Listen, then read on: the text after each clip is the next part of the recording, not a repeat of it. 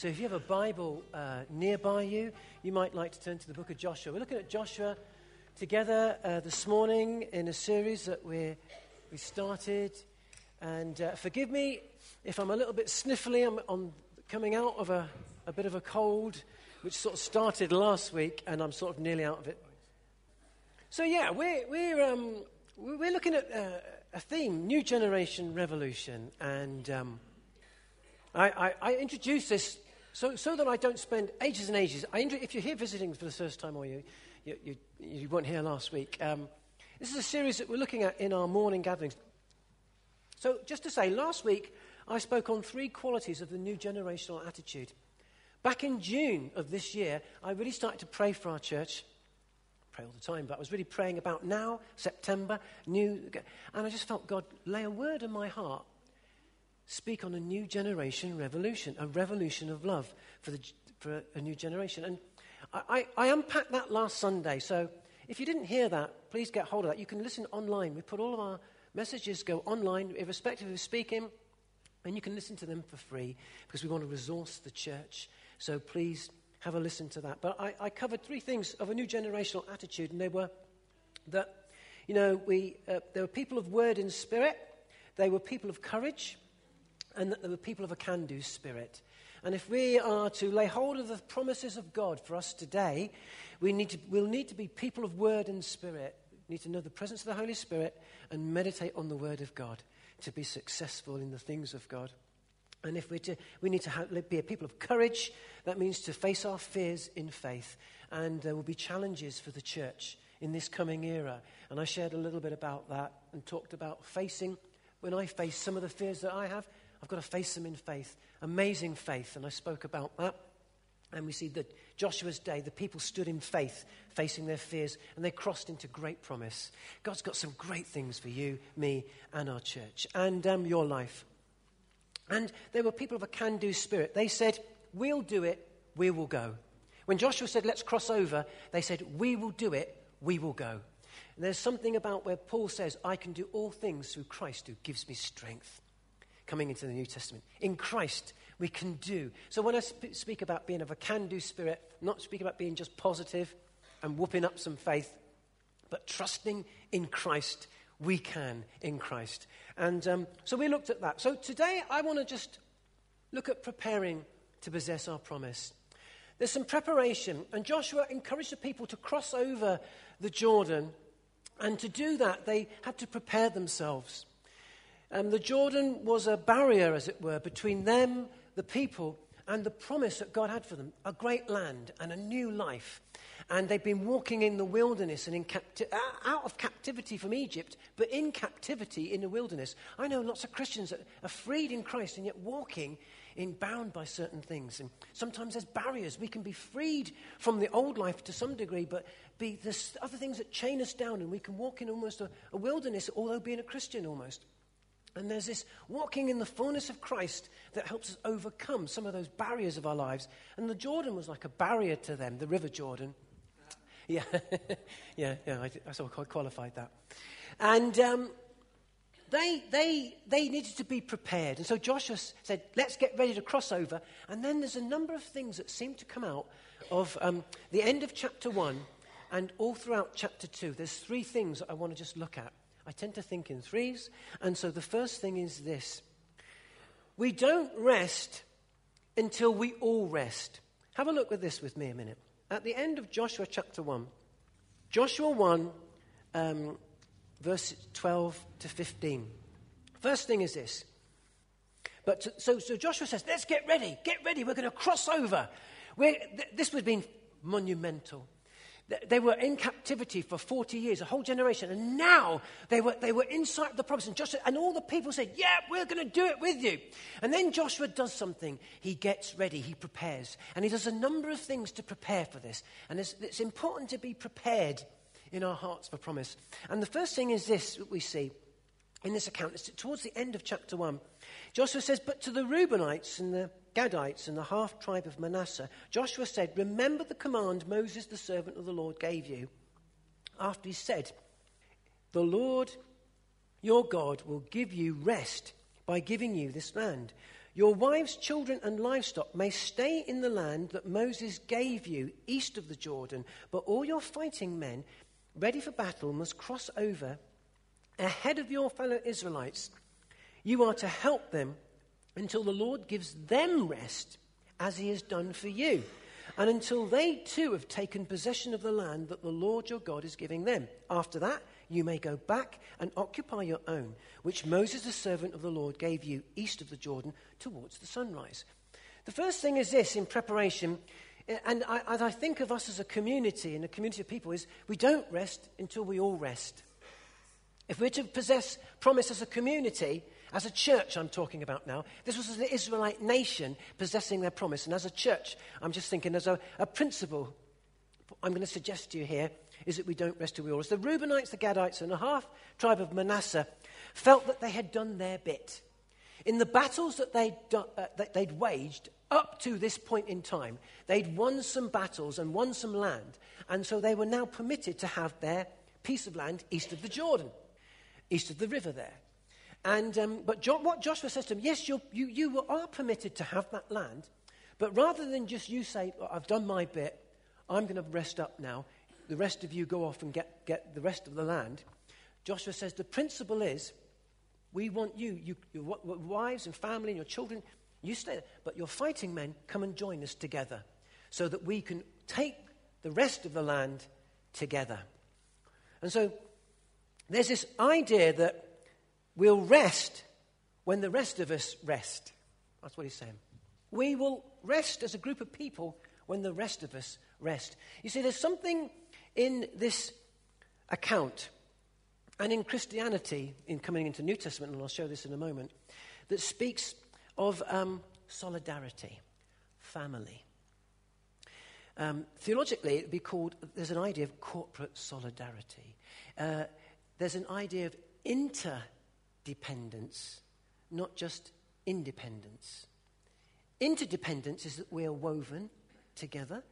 Independence is that we are separate and of our own. And there's an aspect that we are independent.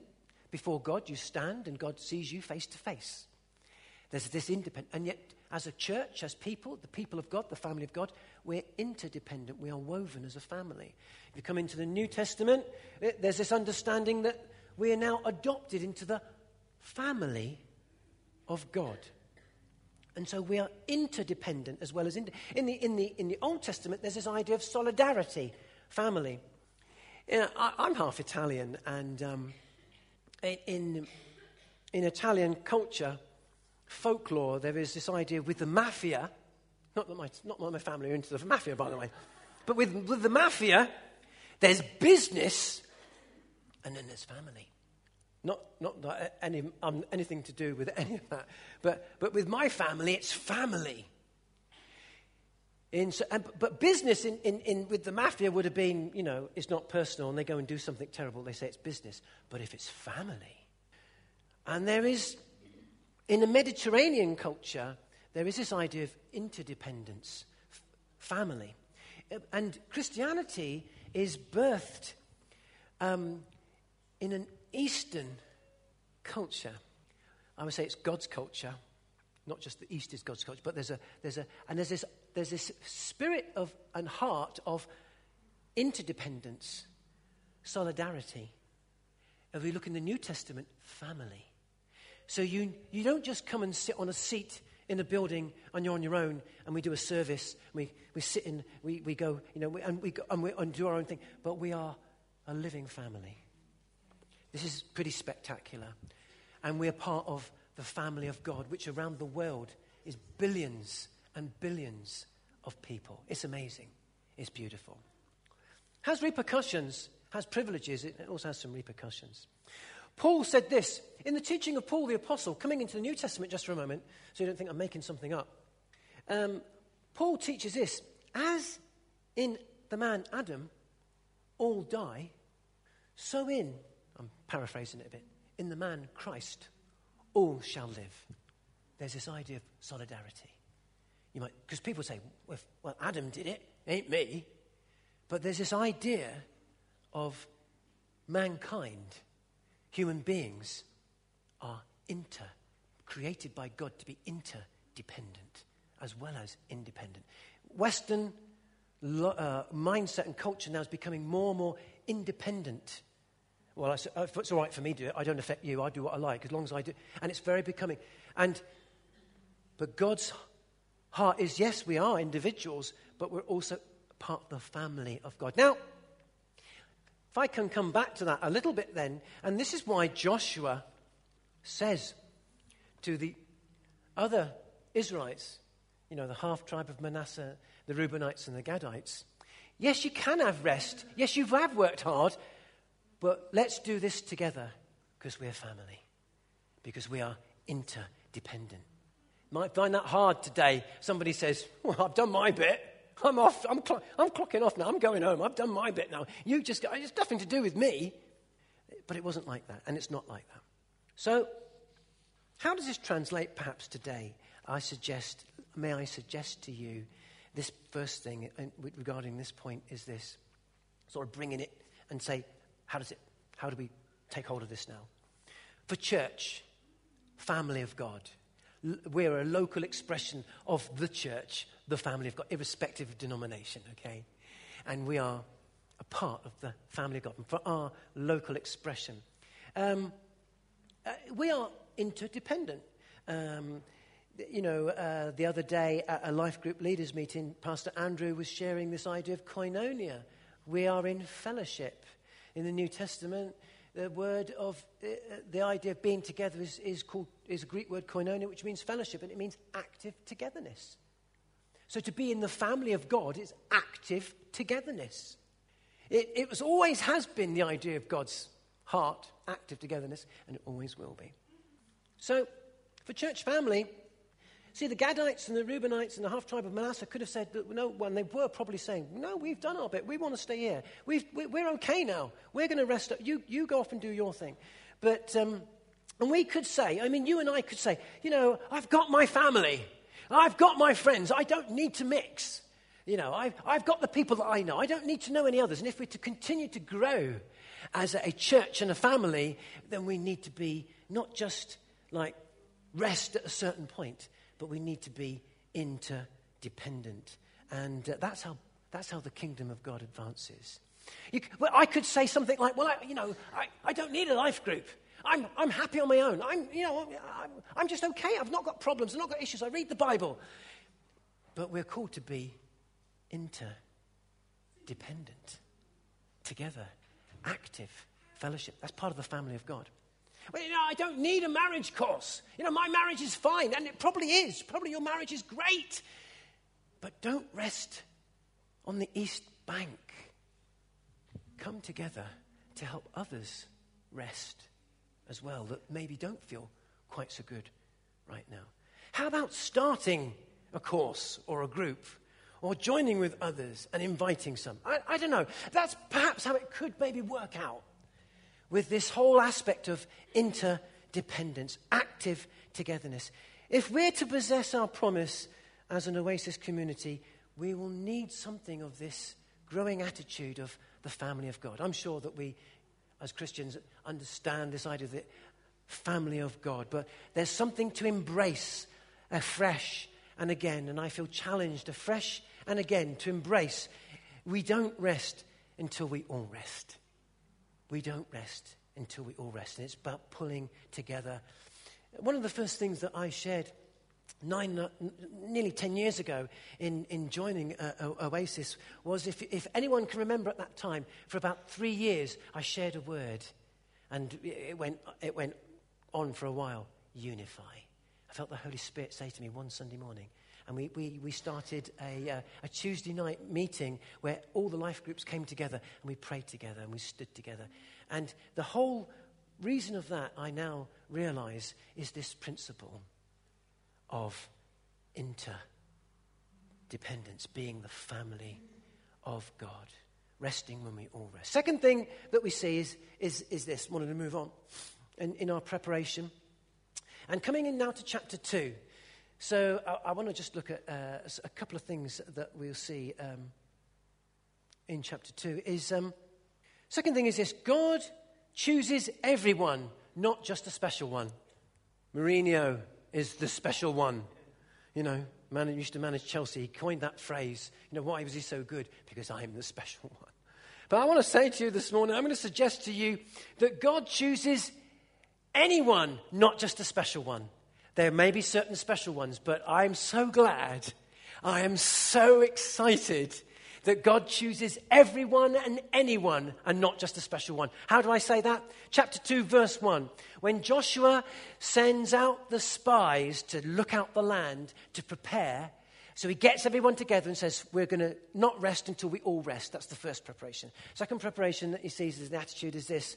He sends out the spies, and the spies go out, and it says, so they went...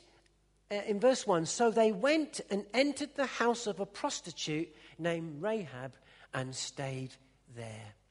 So they went, the spies went, and when they entered the city, they stayed at the house of a prostitute named Rahab. And they entered that house and they stayed there. They were spying out the land, the citadels and the strongholds. It's chapter 2, verse 1. Now, it's really interesting. So in Eastern culture, and at that time, this isn't my view, but it was, and I'm not saying it's the right view, but it was a view at that time. So two things would have been against Rahab. Number one, she was a woman, and number two, she was a prostitute. There were two things that would have been against her in the culture of the day and at the time. And for Israelite people, Jewish people, and third thing would have been she was a non-Jew. She was a non-Jew, so she would be classed as untouchable. Untouchable because she was a non-Jew, not deferred from because she was a woman, and untouchable even more, double whammy, because she was a prostitute. And so this is casual reading. You think, oh, that's a bit of an interesting story, a bit colourful, a little bit of a twist there, make a good novel. But in actual fact, it's spectacular because it shows us that an interesting, and this is throughout history and throughout Bible history and throughout church history and life history, that God often turns up. The Holy Spirit moves in lives and in people and groups and countries and areas and cities and individuals in what we often don't expect, didn't realize. And you don't have to be a special one per se to be chosen by God. It's really interesting because in Hebrews, the book of Hebrews, chapter 11, verse 31, Rahab is one of the heroes commended for faith, her faith. That's how spectacular it is in this story. And so when you live a life based on the choices of God and not the man or by chance, then we're able to live a promise-filled life. When we live a life based on God's choices, not by the choices of man or the chance of life, then we can live in a promise-filled life.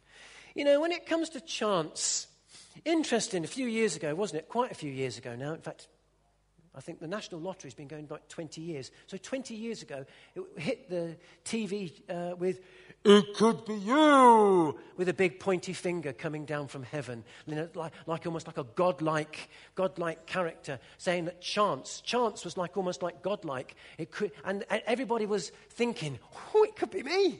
And the idea was, if everybody thought it could be them, it could be you. Do you know that the odds for all 6 numbers coming up and you coming up with the jackpot in the National Lottery were put up again, and they're now 1 in 45 million. 1 in 45 million chance of you winning the National Lottery. Do you know there is more chance of you being hit fatally by lightning than winning the National Lottery, the lottery. There's more chance than being struck fatally by lightning. 1 in 300,000 chance if you're struck by lightning. I mean, 1 in 300,000 chance. It probably ain't going to happen.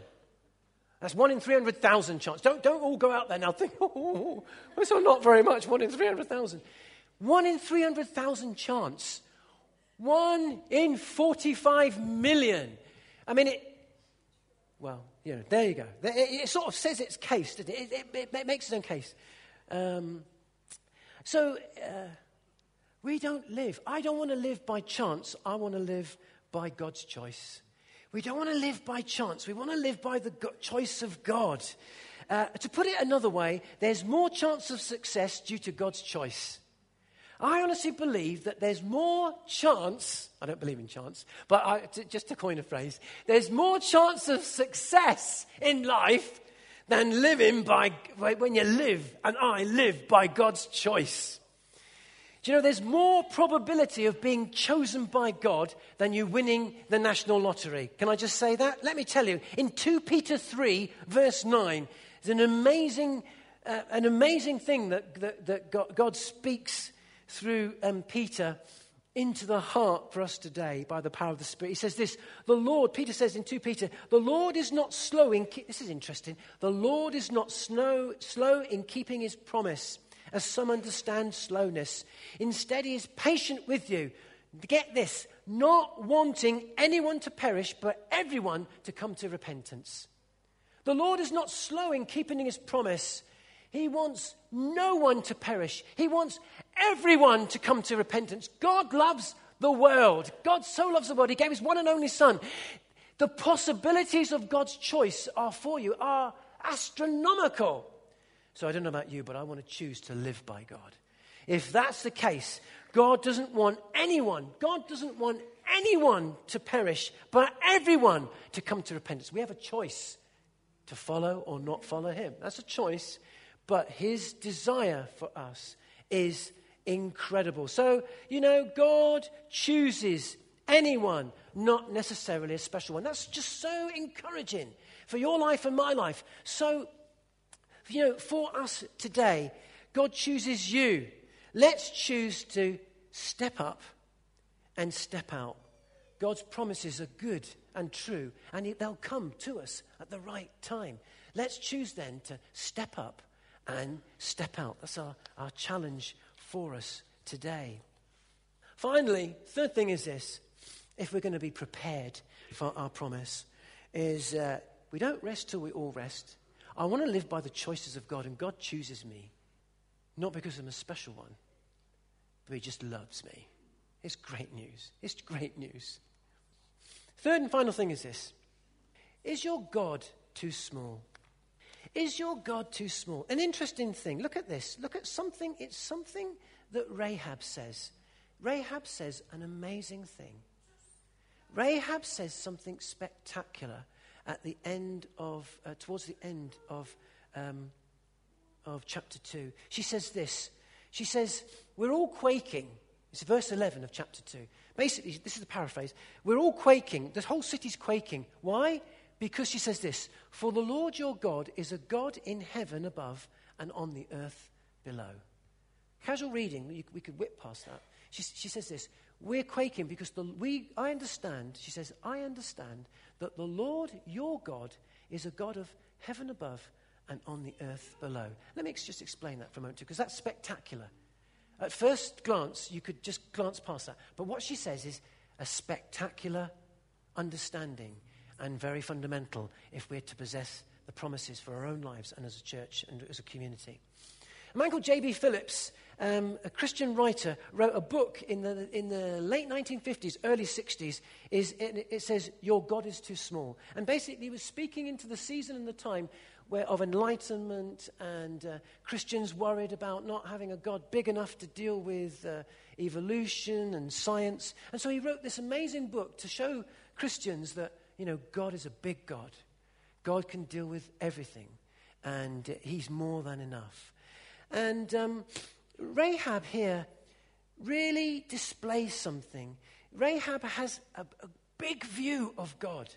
Let me just explain. At the time, in the culture of where she lived, Canaan, the Canaanite culture, there was this belief that people believed in the gods that ruled the hill country, gods that ruled certain rivers, God that ruled valleys, and different gods ruled different areas. And there was a struggle to see which god was the strongest. And so the Canaanites followed a god of the hill, another would follow the god of the rivers. But Rahab displays something. So she's from her culture, but she displays something that far outweighs the small view of God that the people of the day had. She says, but I see that your God is a God, basically she's saying a God of all gods, God bigger than any of these gods that I've seen so far, of cities and hills and valleys and rivers. She says, I see that your God is a God of heaven above and on the earth below. In other words, your God is a big God. Your God is the God. Your God is the only God. Your God is the God of everything. Bingo, she gets something that people didn't get, and sometimes you and I don't get. We can fall into the habit of thinking of God smaller than he really is. It's pretty amazing, but God is a God of greatness, a God of incredible mercy and incredible power. I read recently that in 2001, the US Department of Energy did some statistics over that year, and I don't know how you calculate this, but cleverer people than me, you and I, and all of us maybe put together, calculated that during the course of that year, they did a calculation of the power of the sun. And they calculated that the sun delivers more energy to the earth in an hour than they did this in 2001, than all of the energy that could be made on the whole planet. So every form of energy, whether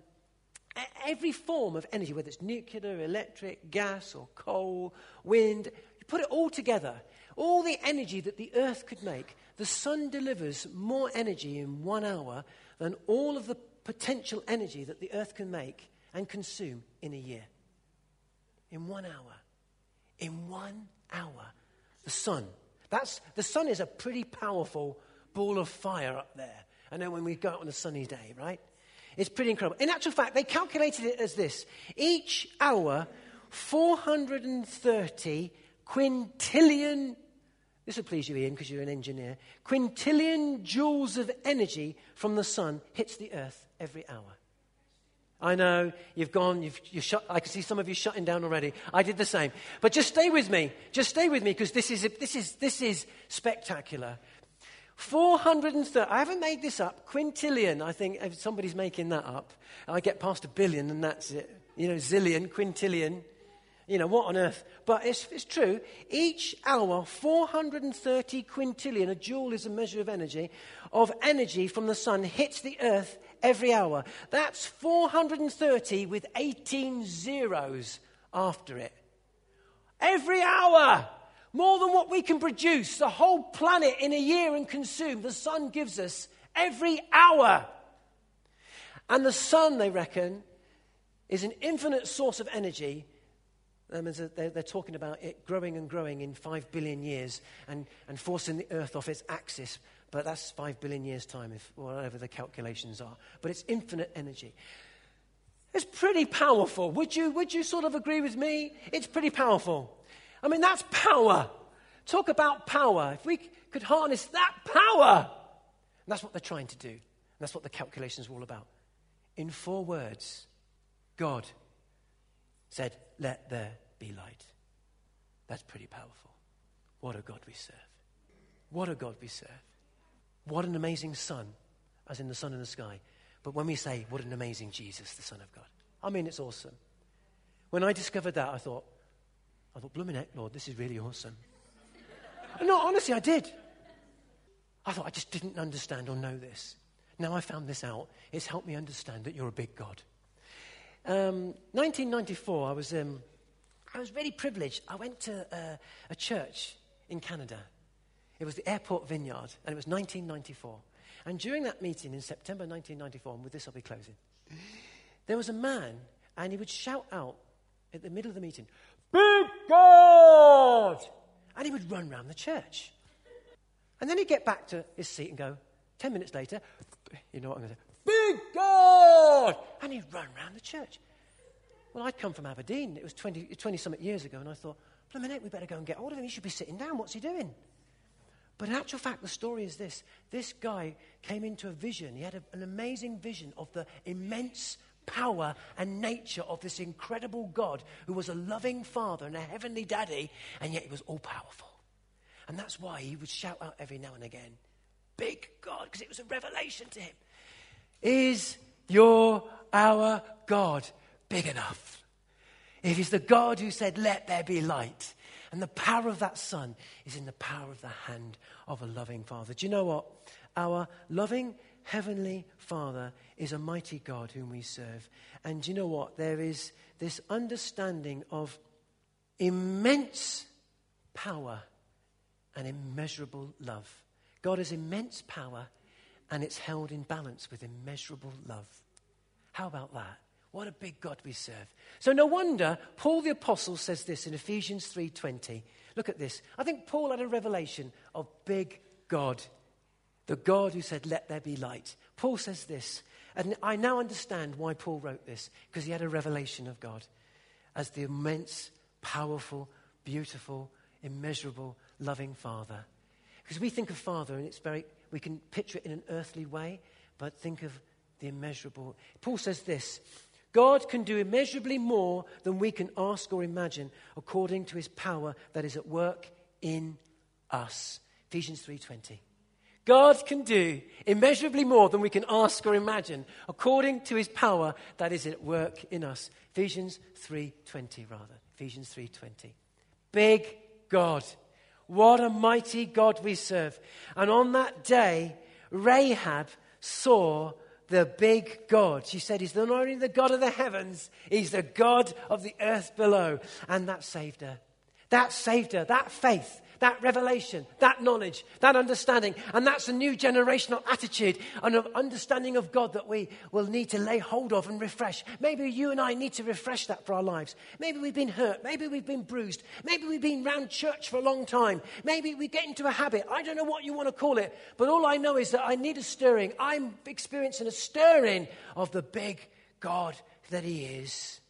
So may I encourage you to, as part of a new generational revolution in heart and attitude, to stand up and step out and lay hold of this understanding of what a great and mighty and big God that we serve today. You know, we won't rest until we all rest.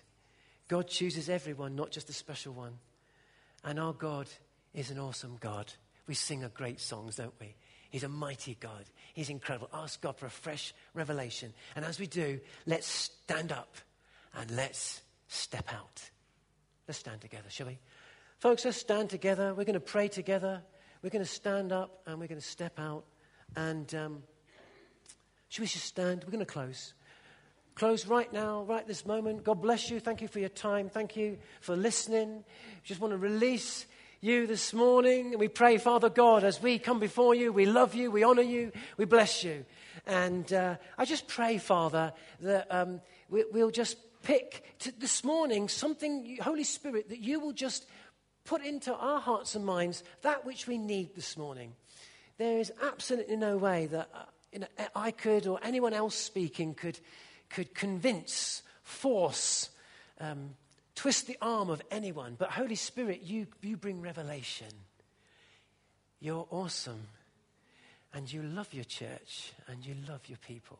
And see the people here before you. You love them so much. You just love. You just love.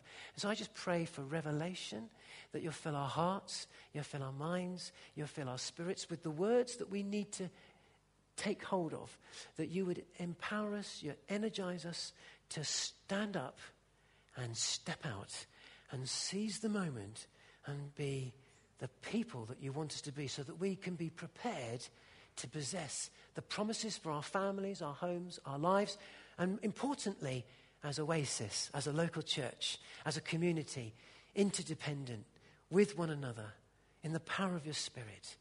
And I just pray, Father God, that you can choose anyone in no respect of persons, whether we've been here 2 weeks or 20 years. You choose us all. And Lord, we bless you for that and say thank you in Jesus' wonderful name. Here we are. We love you. Send me. Amen.